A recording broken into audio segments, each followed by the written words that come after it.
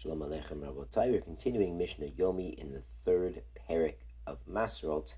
Today we're learning Tes and Yud 9 and 10. Yesterday we talked about a ta'ena, a fig tree planted in a chatzer, which is interesting because usually the chatzer, the courtyard, typically, that we discussed at the beginning of the parak, is kovea lamasrot, meaning bringing produce into the courtyard means a person can no longer snack from that produce until they've separated all the required tithes.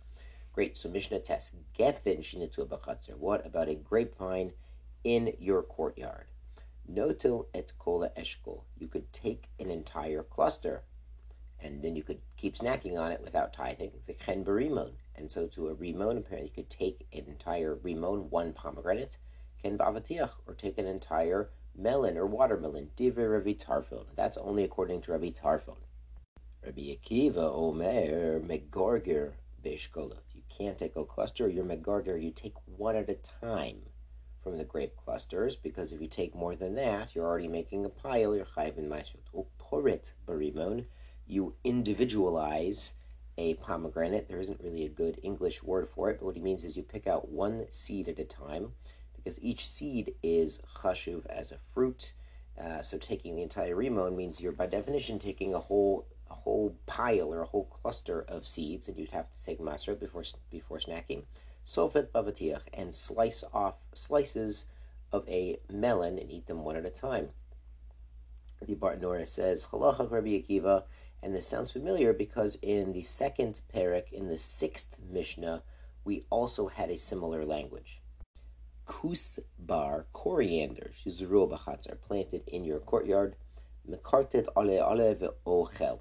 So he can take one leaf at a time and eat, and again, if he combines them in tseirif, chayev. If you make a pile of them, a bunch of them, then he has to take masro before snacking on them. Hasiya ve'ezov ve'kornit. So these are translated as savory, hyssop, and oregano, shebechatzer, in the courtyard. Im hay nishmarim chayavim. If they're guarded, meaning they've been planted there on purpose, and you don't want anyone else taking them, maybe put up a cute little fence or something, so then they're chayiv in maaser. However, if they're not guarded, they just grow as weeds, or they grow by themselves, as these plants commonly grow wild all over the place, and you don't really care if they're there, you're not protecting them, then they are considered hefker and do not need to be tithed. Now for Mishnah Yud, ta'ena, a fig tree, she omedet b'chatzer, it's standing in the chatzer, v'no telagina, but the branches are reaching over into the garden, outside the walls of the chatzer. So the trunk, the ikar part of the tree, is in one place, but the branches are in a different reshus, a whole new domain. In a lot of cases like this in Shabbos and Erevin, what's the halacha here? Ochil kedarko potter. He can eat these figs normally, and he's potter. Now these figs are from the branches in the garden.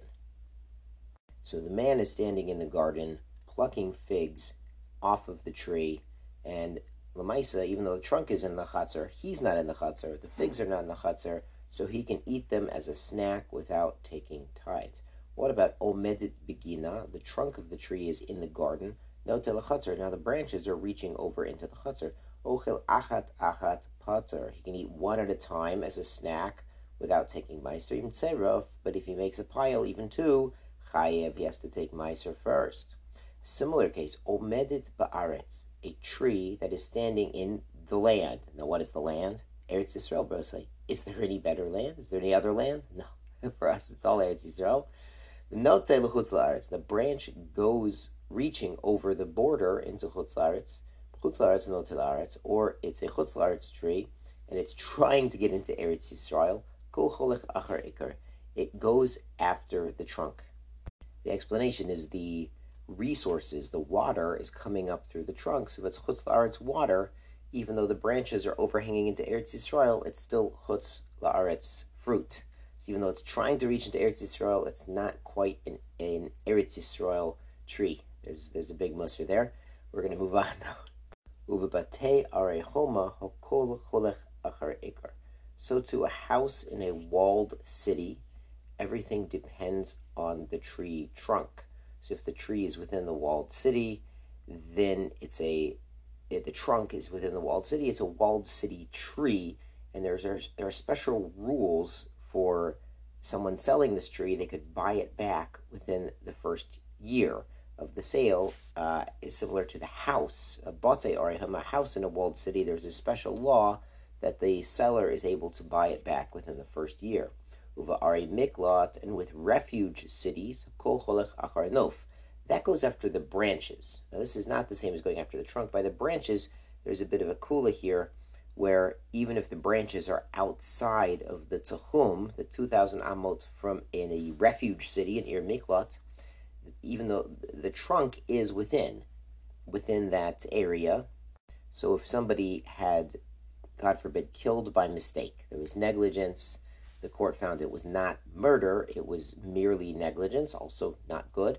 His punishment is to go into galut, into golus, in an Ir Miklat, but he can remain within 2,000 amot of the Ir Miklat without being pursued and attacked by the Goel Hadam, the family members of the one who was killed.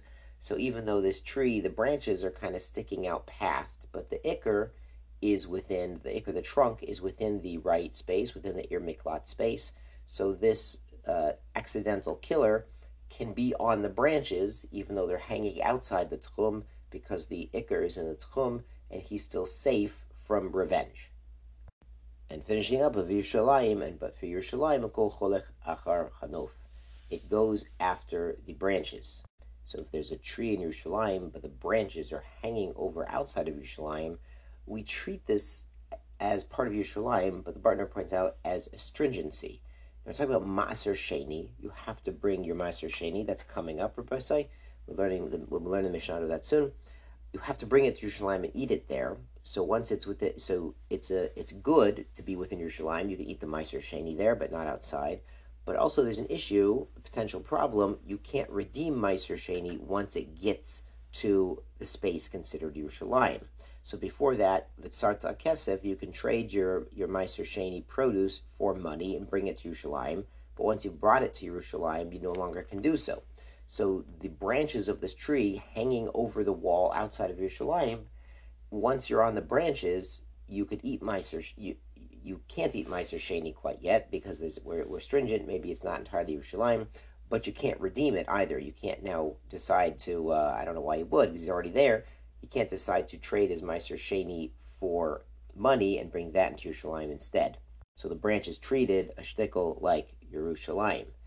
So this is also a bit of a musar in a sense. If you were getting something out of Yerushalayim, the branches are coming out of Yerushalayim, and you're trying to reach Yerushalayim through something coming out. That's also has an aspect of Yerushalayim.